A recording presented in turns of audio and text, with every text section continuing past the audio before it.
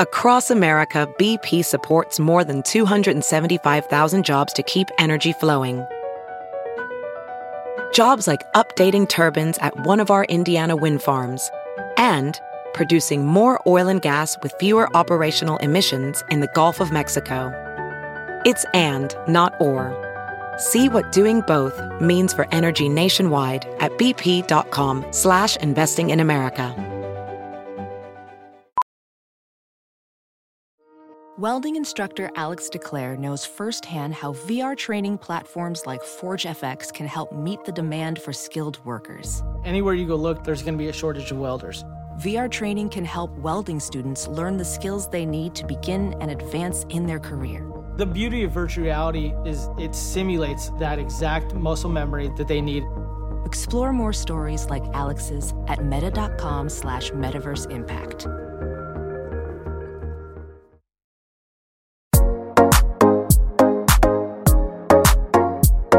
Hello, everyone, and welcome to Freckled Foodie and Friends, a podcast focused on making healthy living approachable, hosted by yours truly, Cameron Rogers. Happy Friday, Freckled Foodie family. Today, we are joined by Kate Spies. She is the SVP and General Manager, Editor-in-Chief at Well & Good, which I am a huge fan of a lot and all of the content that they produce, and I have been for a very long time, so I'm so happy to have her on here. She is a health and wellness expert originally from Sydney, Australia, which you will be able to tell because she has the most wonderful accent in the world. We dive into it just like for a second for me to just glorify how beautifully she sounds and also give my love for the Australian accent, thanks to Summer Heights High, for those of you who have seen that show, best show ever. So today we discuss the wellness trends for 2021, which are trends that Well & Good releases every single end of year for the year to come based on what they've seen and what they are expecting for the following year. Personally, I have not always historically been a huge fan of wellness trends, and we dive into this a lot in this episode, but I really love the direction that I think this industry is moving in, and specifically the direction that Well & Good is moving in, and the trends that they have chosen and what they expect to see for this year in a way more inclusive, affordable, and accessible reality for this industry that hopefully we will achieve. So I really enjoyed today's discussion. I think Kate is incredibly knowledgeable on the industry, and also I just love hearing what she has to say and where she thinks we're going to go. So definitely check out the Well & Good wellness trends for 2021. It'll be linked in the show notes, but we do dive into them a bit, but obviously the actual article is way more specific and detailed. So definitely check that out. And without further ado, here is the episode. Please let me know your thoughts, rate, review, subscribe, do all the good stuff. Thank you guys for always supporting. Kate Spies, I'm so excited to have you because I am a huge reader of Well & Good first and foremost. Like, I talk about you guys a lot when I share my journey of leaving the corporate world and how did I know it was time. And my story is always, well, when there was downtime on the trading floor, I would sit on my computer and go through like the Well & Goods and the Infatuations and read all these food blogs and never Wall Street Journal. So thank you guys for creating content that made me realize how much I want to be in the health and wellness industry. You are so welcome. Thank you for reading us and supporting our content. We're a big fan of yours as well.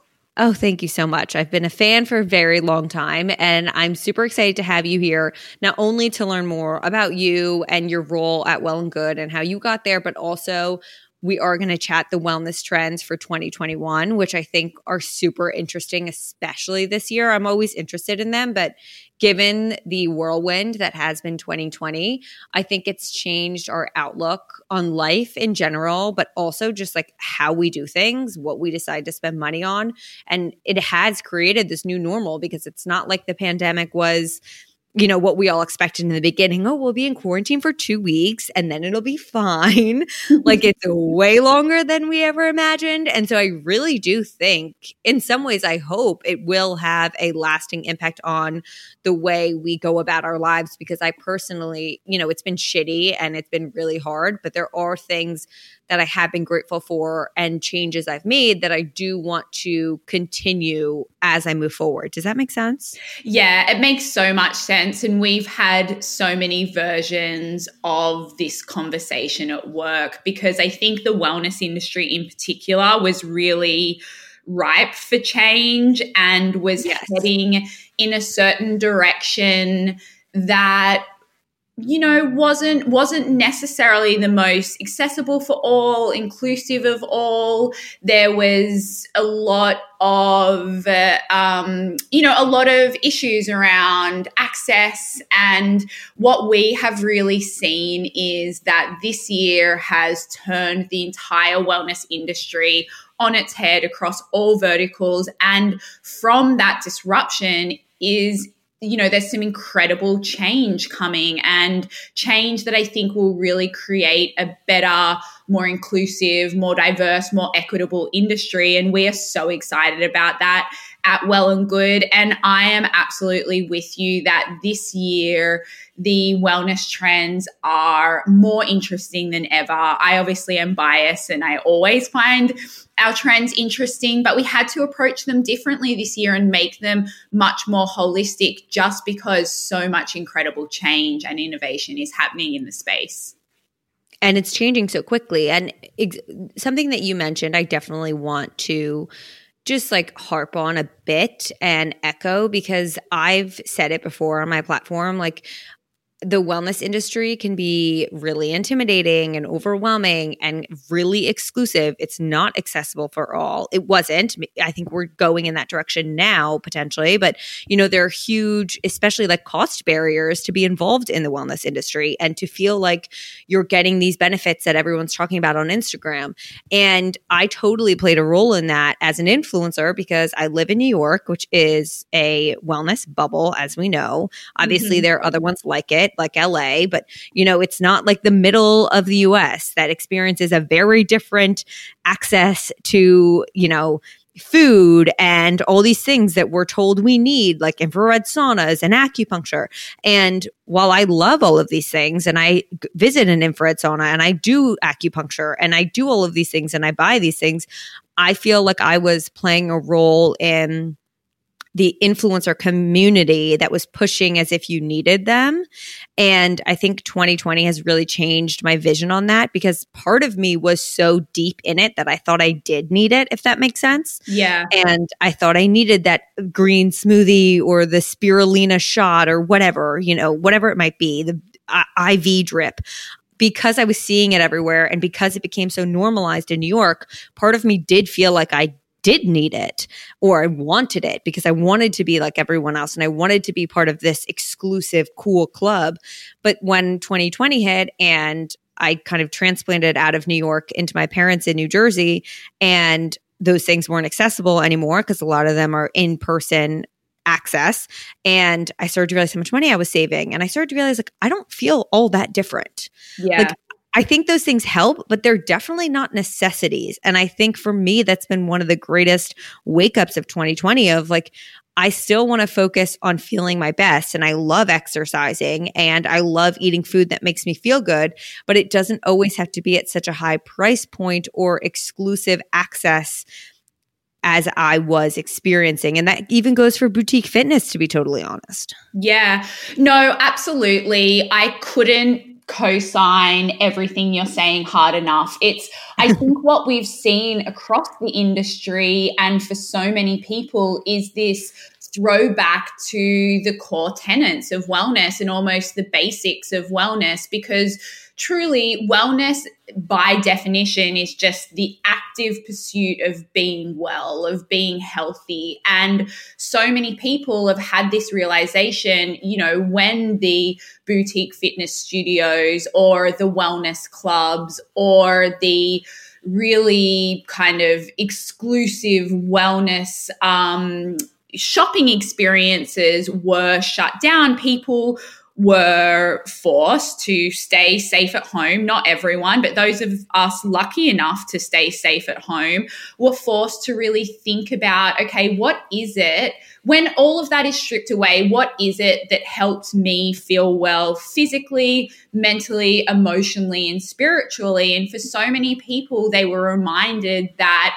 some form of movement, particularly if it's outside and out in nature, is really beneficial. Nourishing your body and cooking for yourself as much as is available to you is really beneficial, and that doesn't need to be super expensive. We've seen shelf-stable goods have a real wellness glow-up and wellness moment, and that's been awesome to see because you can get incredible food from a can or incredible food that lives within your freezer. And then the other thing that I think is that has really happened, and you touched on this, is for so long, for the last few years, maybe even for the last decade, self-care had become really synonymous with things and with commerce and with buying a expensive face mask to put on a Friday night, or buying a really like luxe bubble bath. And those things are really nice and of course have their place. And if you're someone who has the means to access those things and they make you happy, that's great. But I think so many people were reminded that if you strip away all of the things, what is so beneficial to self-care is community care and surrounding yourself with like-minded people who want to support you as much as you want to support them. And we're seeing this exponential growth of online communities that are really based around healing for various different people and various different communities. And it's really beautiful to see that self-care and community care have converged in this way. And to your point, the part of wellness that was so exclusive for the 1%, so inaccessible, is being deprioritized a little bit. And I think it's such a positive shift for the industry and just for the world in general, because if the industry of consciousness can't include as many people as possible, you know, humanity has a real problem. Absolutely. And, you know, not even to mention the fact that many of these wellness, quote unquote, trends that are what people think newer are really ancient modalities that were created by, for the most part, marginalized people who have then been a bit whitewashed or culturally appropriated and priced at a ridiculous expense that those original people who have created these things are being left out of. So I think that along with all the things we've discussed, I'm really hoping that that is also a part of this new trajectory of the wellness industry, because I think it was getting a bit ridiculous, in my opinion. Yeah, no, I totally agree. And just a small example that we have gone through this year at Well and Good, we had a lot of content around saging and smudging, you know, and content that had lived on our site for years and years. And you know, post George Floyd's wrongful death, we realized, and, you know, we always thought that we were working towards a more inclusive industry, that, you know, we were being as inclusive as possible as of various different QT BIPOC folks. And honestly, we weren't doing enough. And we realized that as a lot of, you know, the rest of the white world, I should say, came to that realization. And working with Black, Indigenous, other people of color within the space, particularly talking to Indigenous leaders, you know, we were told that it is impossible for a white person to, you know, buy sage, practice smudging within their home and not be incredibly insensitive and culturally appropriative. And so we have, in the last couple of months, gone through our whole library of content and made it, you know, we had one very popular smudging story that we have kept up, but we have made a note of the mistakes that we made and the harm that we caused. And then recreated that article to try and inform our audience of this information that, that we had been given by Indigenous leaders, and then rid the rest of our library of that kind of content. And that's just one really small example of how the wellness industry appropriated and commodified, to your point, this ancient modality that really we had no right to. So I do think that there is an awakening to the vast difference between appropriation and appreciation. And there are so many parts of the wellness industry that still need to be addressed, and harm needs to be recognized, and we need to do the work to make sure that we're righting some of those wrongs. Absolutely. I think, again, this is just the tip of the iceberg, and it's just the beginning. Yeah. And I'm glad that it's happening, that we're starting this, but it's like so far from being over, or I guess like the wrongs have not been righted. I don't even know if that's a term, but there's just so much more work to be done. And I think I'm so appreciative as a consumer of your content that you guys are doing this. And I think another thing that's interesting for me when I reflect on my career and the content I'm putting out there and my kind of industry, when you think even about the food aspect of cultural appropriation, that's huge, like massive. And you look at all these food bloggers, myself included, who are saying like, oh, here's a healthy version, quote unquote healthy version of XYZ.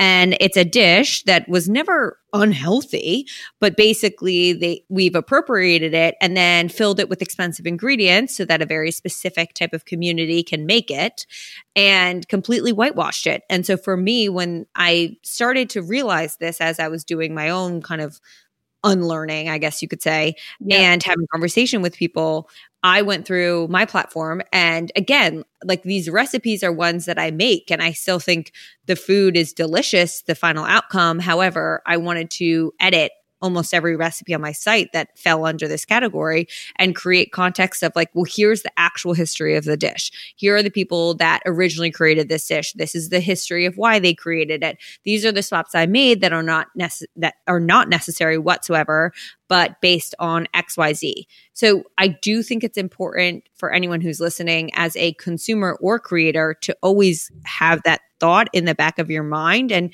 if you're consuming something that makes you realize like, wow, this is really appropriating of a culture that has been marginalized, or you're in a class, when we go back to more in-person things, especially things like yoga, if you have these opinions, speak up, because sometimes they might not even be aware.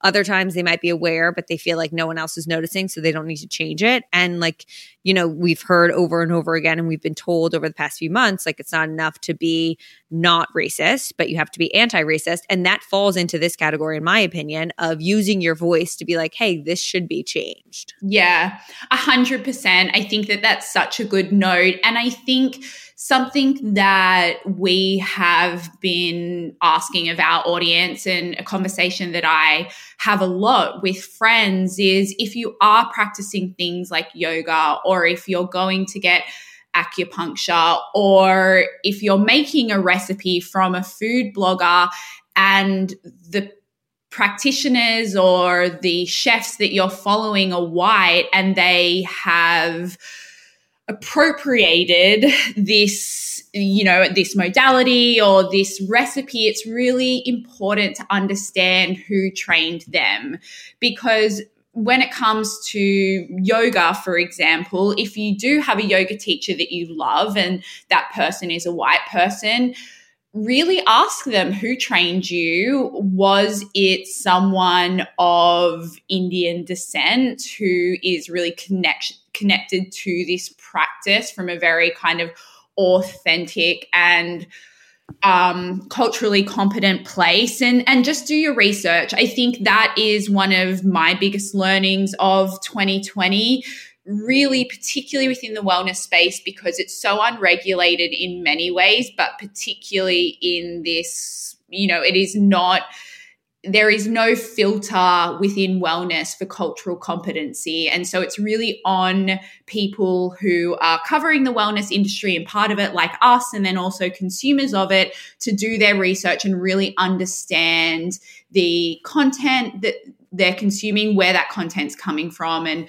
that applies to, you know, all different touch points to the wellness industry. And so I think doing the research and putting in that time and effort to find out how people were trained, or also there are so many incredible practitioners in the wellness space that come from the communities that have traditional ownership of these modalities, practices, cuisines, and even better, go direct to the source and support those people, because there are so many incredible people in that space.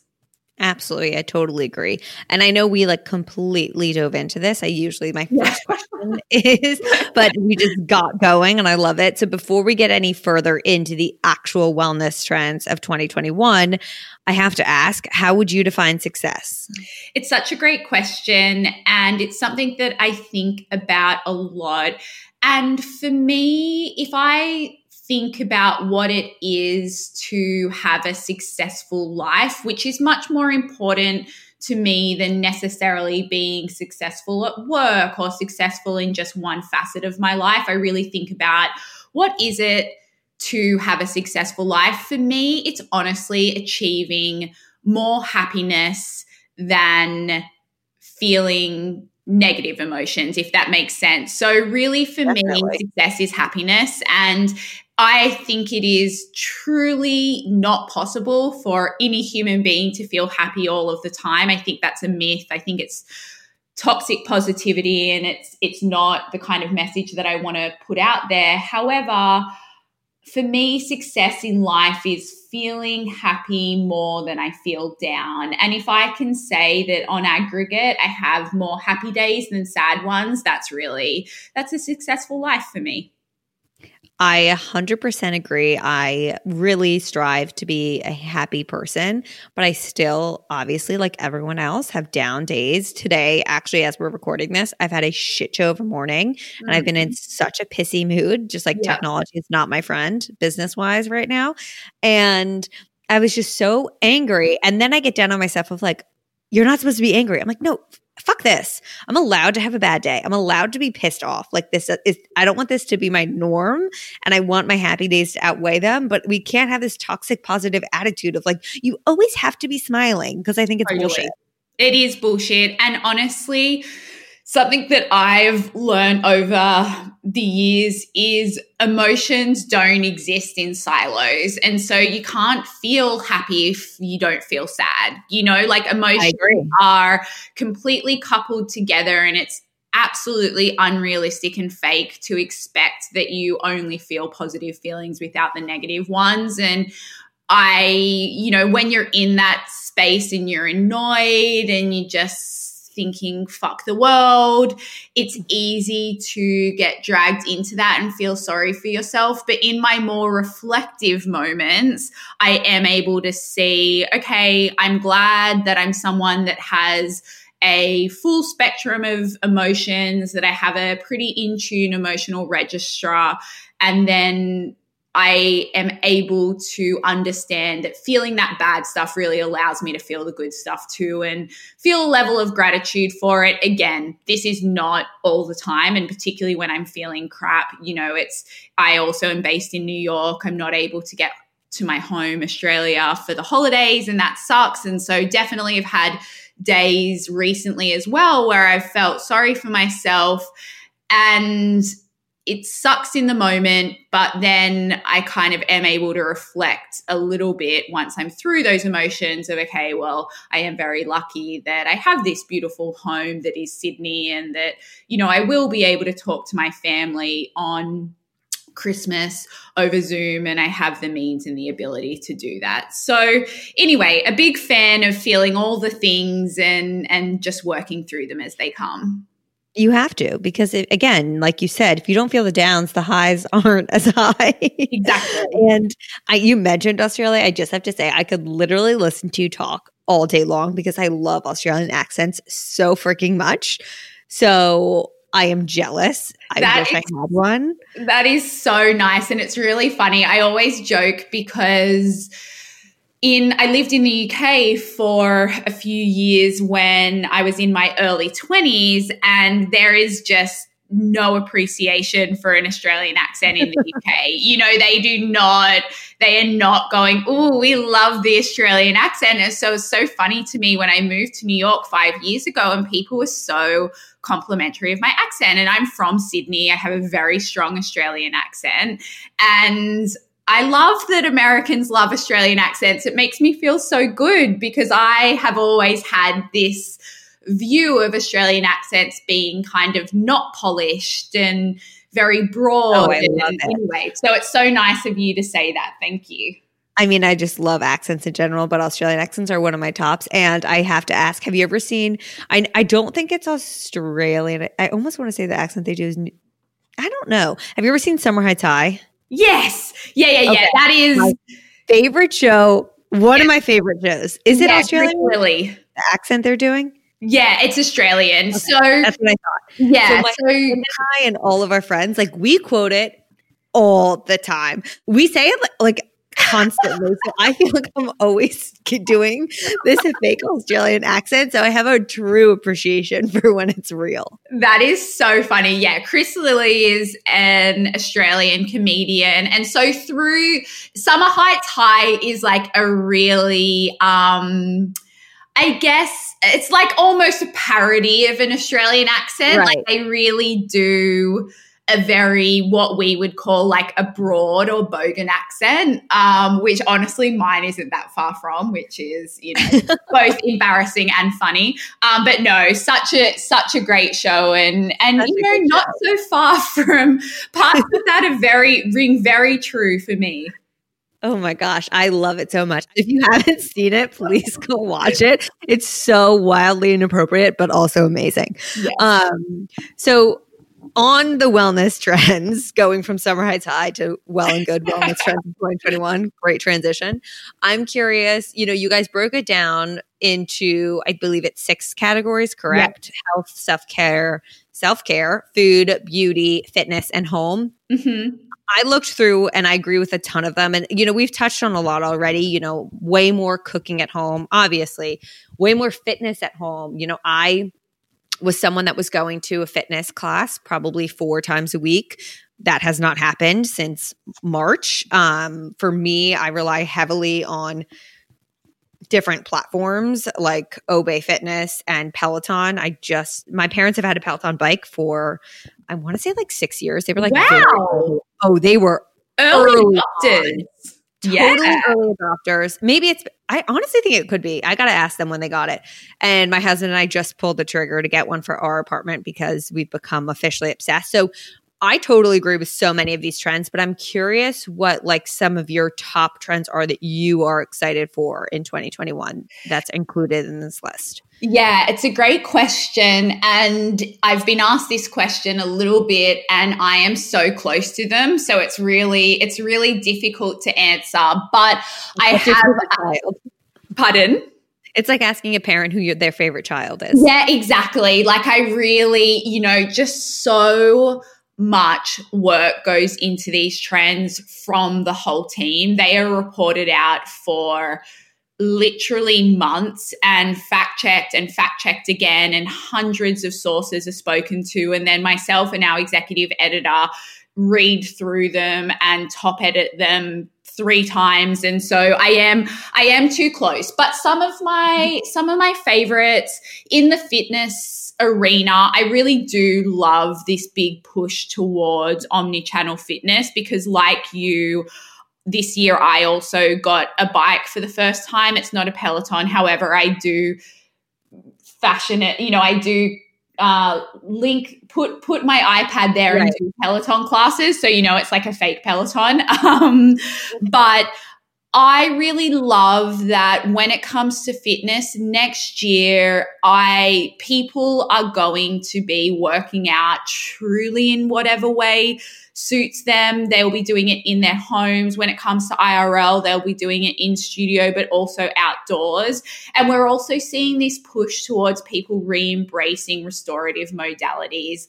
It's been such a tough year on so many different fronts. And I think people just really wanted to be back inside their bodies in a very mindful way that felt like it was giving them a sense of calm. And for so many people, that meant stretching or modalities like yoga. And so I think that that's a really nice shift, because fitness doesn't have to be go hard or go home every time. And so it really feels like across the fitness industry, there is just a space and a modality and a type of working out that is going to be really suitable for everyone, which I think is awesome.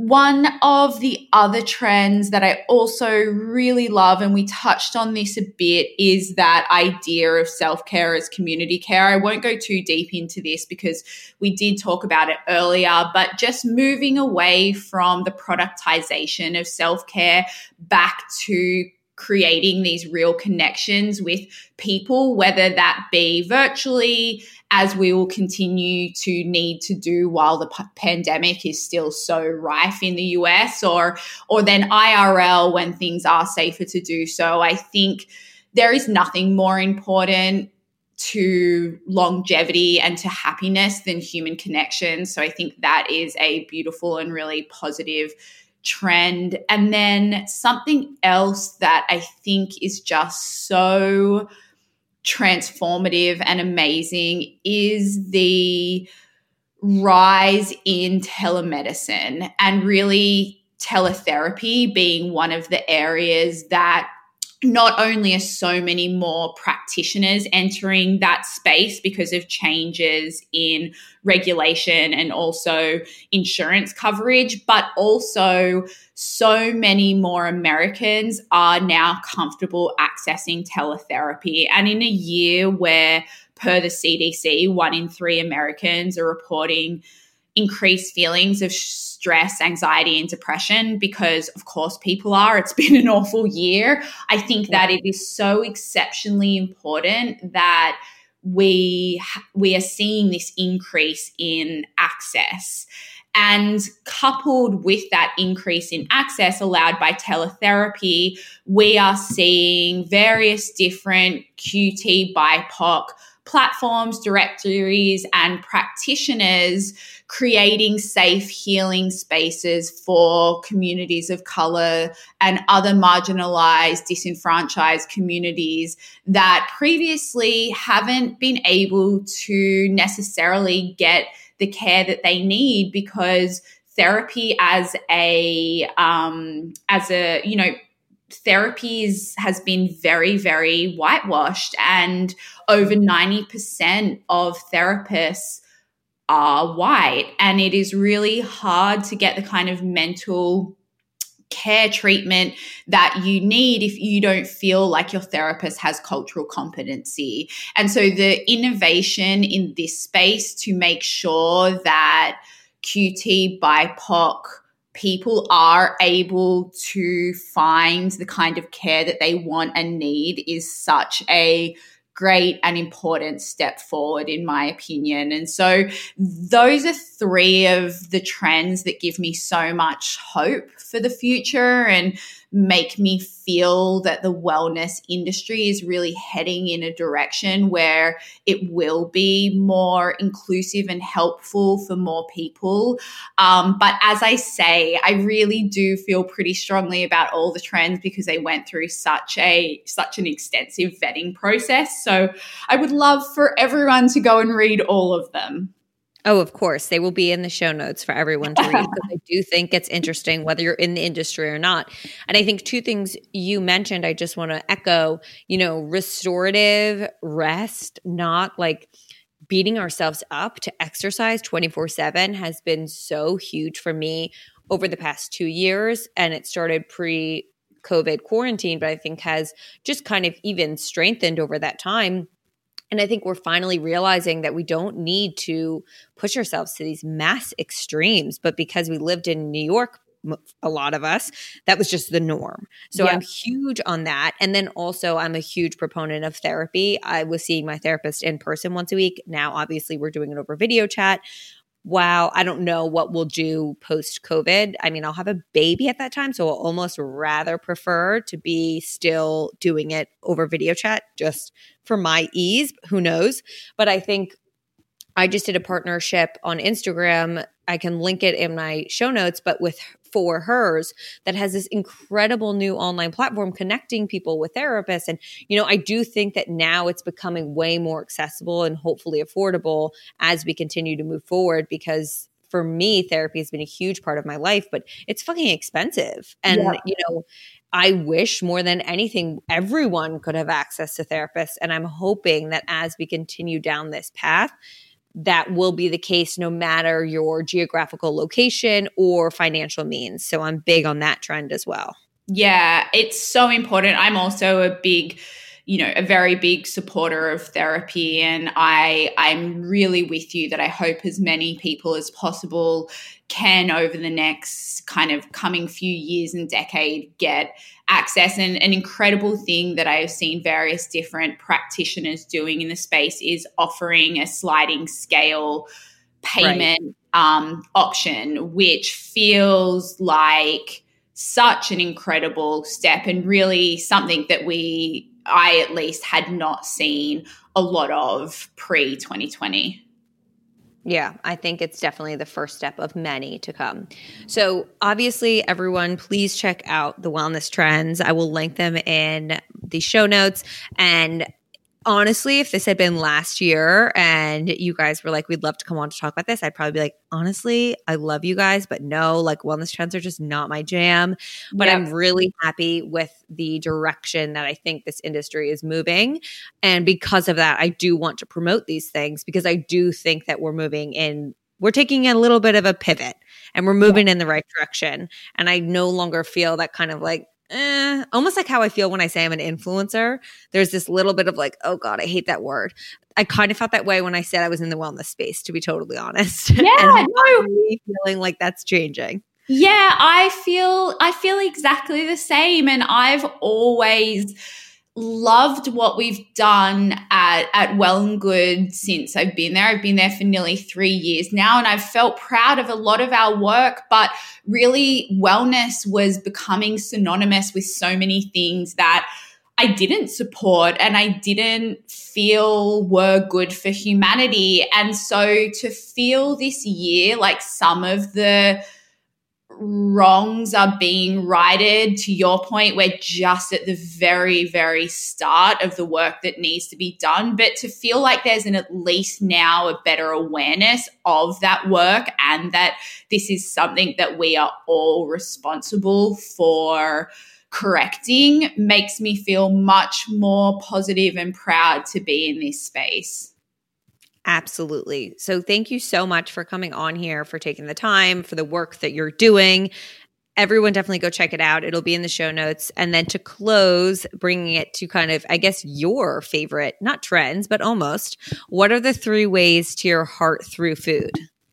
Such a great question. So the first one is just someone cooking for me. I love cooking, but I do a lot of it during the week, which just isn't as fun, making a rush weeknight dinner while you're trying to do 15 other things is just really it's not conducive to feeling great about being in the kitchen. And so if someone really wants to impress me and make me feel kind of special, cooking a meal for me is something that I appreciate so much. The second way is I am celiac, and whenever whether someone's cooking for me or we're going out to eat, when someone makes the step to, and I don't expect this, which makes it even more kind of special feeling and thoughtful, but when someone takes the extra step to check that the menu has gluten-free options, or they cook for me, being really aware of making all ingredients gluten-free. It just feels like such a thoughtful, nice gesture, because if you're not someone, pardon? It is. That's such a nice gesture. It is. Yeah, it is. Because if you're not someone who has, an intolerance or a serious allergy, it's so annoying to have to cook in this weird way, or to be, to have to think about whether the restaurant offers the kind of thing that, someone with allergies or intolerances can eat. And so that's just a nice special thing that always makes me feel grateful.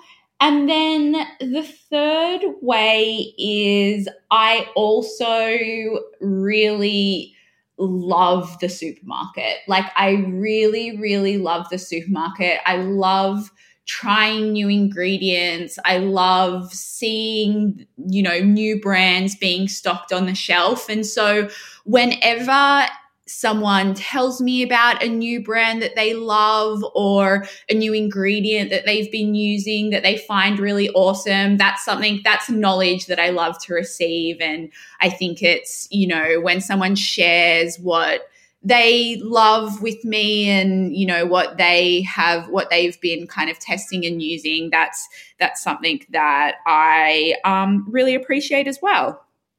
I definitely agree. I freaking love a good supermarket so much. Well, Kate, thank you so much for joining us. If people are interested in hearing more of what you have to say, where is the best place for them to follow you? Yeah, so I am at Caitlin Elise on Instagram, and then of course at I am Well and Good on Instagram for Well and Good in general, and wellandgood.com for all of our daily wellness content. That will all be in the show notes. And thank you again for joining us. This was so informative and awesome. Thank you so much, Cameron. Guys, I am the worst. I literally forgot that I was going to record this ending today. So I forgot to do listener cues yesterday. I'm just all over the place. But I will say today, as I'm recording this, is 4:00 on Inauguration Day, on By Dawn Day, and it's been a motherfucking celebration. I have been glued to the TV all day, which is why I just remembered that I had to record this, and also why I just don't feel like I have a lot to say, and I don't want to just ramble and waste your guys' time. But it just feels for the first time hopeful. And there's nothing else more to say than we did it, Joe. And honestly, today I noticed that when I give birth to our son, I can turn to Joe and so appropriately say, "We did it, Joe." And that makes me really happy. But honestly, it's been just a magical morning of hope and celebration. And there's so much fucking work to be done. We can celebrate today. Tomorrow we start the work. But in this moment, we can celebrate and just hopefully move on from what has been the last 4 years. So I hope everyone had a great Inauguration Day. I hope everyone's having a great Friday. I hope you are doing something special this weekend, even if it's just cooking a meal that makes you happy. We have to find joy in the small things this year. Hence my Freckled Foodie Sunday Smiles post of smiling at the little things. It really is the little things. And today felt like a very big thing. So that's honestly all I have to say. I hope you guys enjoyed this episode. I really found it so interesting. Actually, you know what? I do have more to say. We can talk about hate following, because I do think that's kind of tied in on this. So I have really struggled with the concept of being an influencer. I just don't like that word at all. I just feel very disassociated from it and from the type of person that media portrays as a quote unquote influencer, and even what a lot of influencers are. And I don't mean to sound holier than thou, because I'm not, and they're way more successful than I am. So who's laughing now? They're clearly doing something right. But I'm sorry, I get so out of breath talking. But I clearly just feel disconnected. And especially when it comes to health and wellness. I was talking to my therapist about this today. Like when I went on my stories the other day and said that I was going to get vaccinated as soon as it was available to me, assuming I'm still pregnant, like I will still be getting vaccinated pregnant. And that's because my doctor is very pro-vaccination and I trust her and I trust science.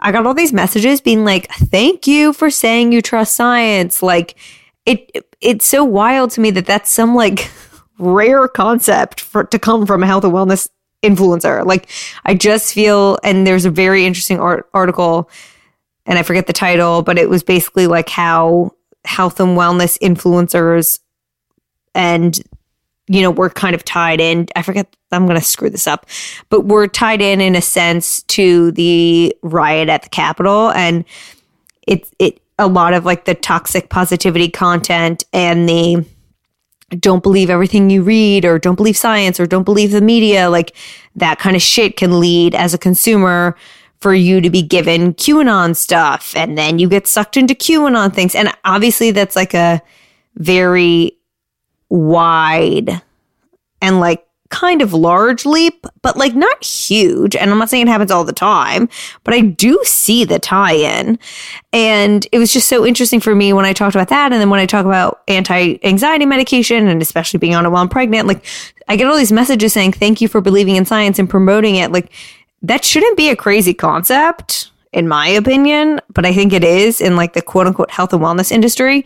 And so I've always really struggled with that label influencer and health and wellness. And I talk about that in this episode because I mentioned like if this had happened 2 years ago or last year and they were like, well and good wanted to do their trends, I'd be like, no, I'm sorry. Like I'm not interested because I don't think I would agree with any of them. And this is the first year that I feel like we're finally turning in the right direction as a health and wellness industry and leaning away from like the holier than thou, only white thin women can be involved, like all of that kind of shit. And we're leaning into more inclusivity and not everything has to be so fucking expensive.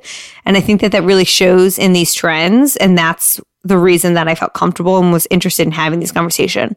The reason that this ties into hate following, and if you've been watching my stories, you know what I'm talking about. I am fascinated by the concept of hate following. And when I say that, I mean actively searching someone's account who you know you dislike, but still going to consume their content. And the reason this came up, and the reason I think it ties into this conversation, is because last night, so I guess Tuesday night, or maybe it was Monday night, I don't even remember. I sent my younger sister, Lucy, this influencer story who I don't even follow, but I go and look at her stories, which is so fucking toxic of me, but I do it. And I sent Lucy her stories and I was like, she drives me so fucking insane. I hate her. And I'm like, that's not that rare of me to do. So I'm like everyone else. But as I was sending that, on the flip side, as a creator, I received this message saying that my pregnancy content 24/7, 365 was insufferable and all this stuff. And my response was like, bitch, if it's insufferable, unfollow me. I'm not tying you to a chair and making you watch my content.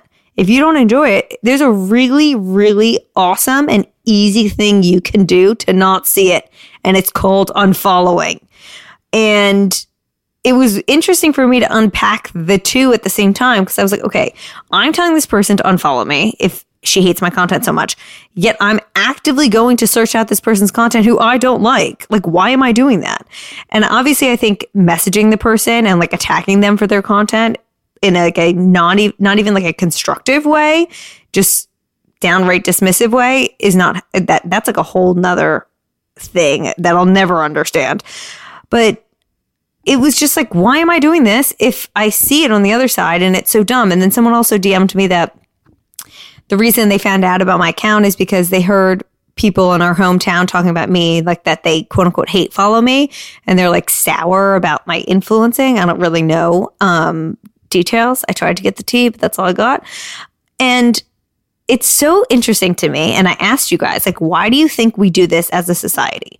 And then I tried to unpack it with my therapist personally. And I think the main reasons that came out were, one, we love to watch a train wreck. It's the same reason people love reality television.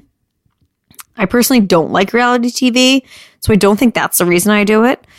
Two, we like to feel better about ourselves. So if you're feeling guilty over something or you're down on yourself and then you watch someone else and you see they're doing shit, you're like, well, I'm not as bad as them.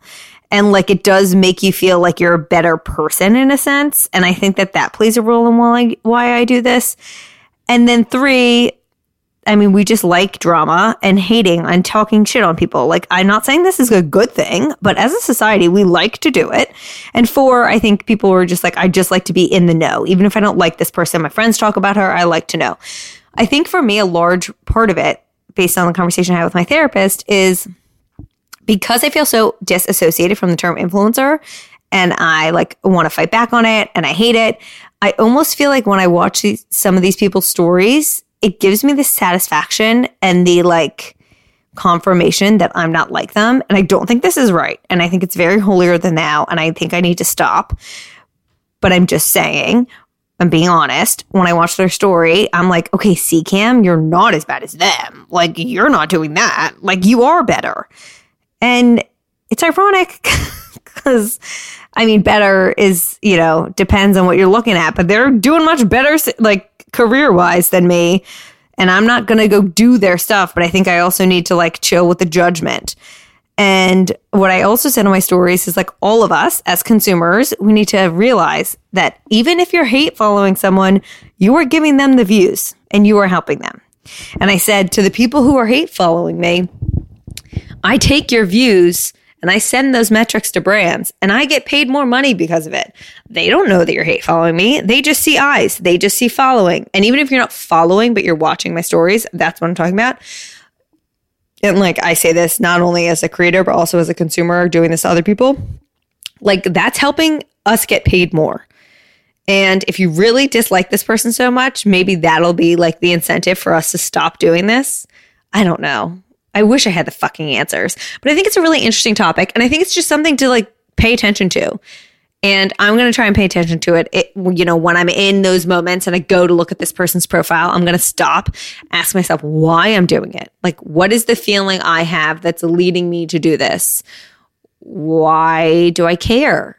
Why do I want to feel that emotion at the end of watching their stories? And just unpack it. You know, now I'm just bringing it to people's attention because I just think it's something that we should be aware of. And I told you I didn't have anything to say yet. I just talked for 10 plus minutes. And this is why my teacher told me I could talk to a wall. I hope you guys have a great weekend. I love you. Thank you for listening.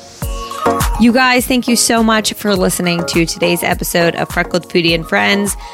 It really means the world to me. It means more to me than you could ever know. If you enjoyed what you heard today, please head over to wherever you consume your podcast and rate and or review the show. It not only helps the show's growth, but it really makes my day when I go through and read all of the reviews. If you aren't already, please follow along over on Instagram at Freckled Foodie for my Way Too Active channel and at FF and Friends Pod for more information on the podcast. I hope you have a wonderful day and I can't wait to give you the next episode.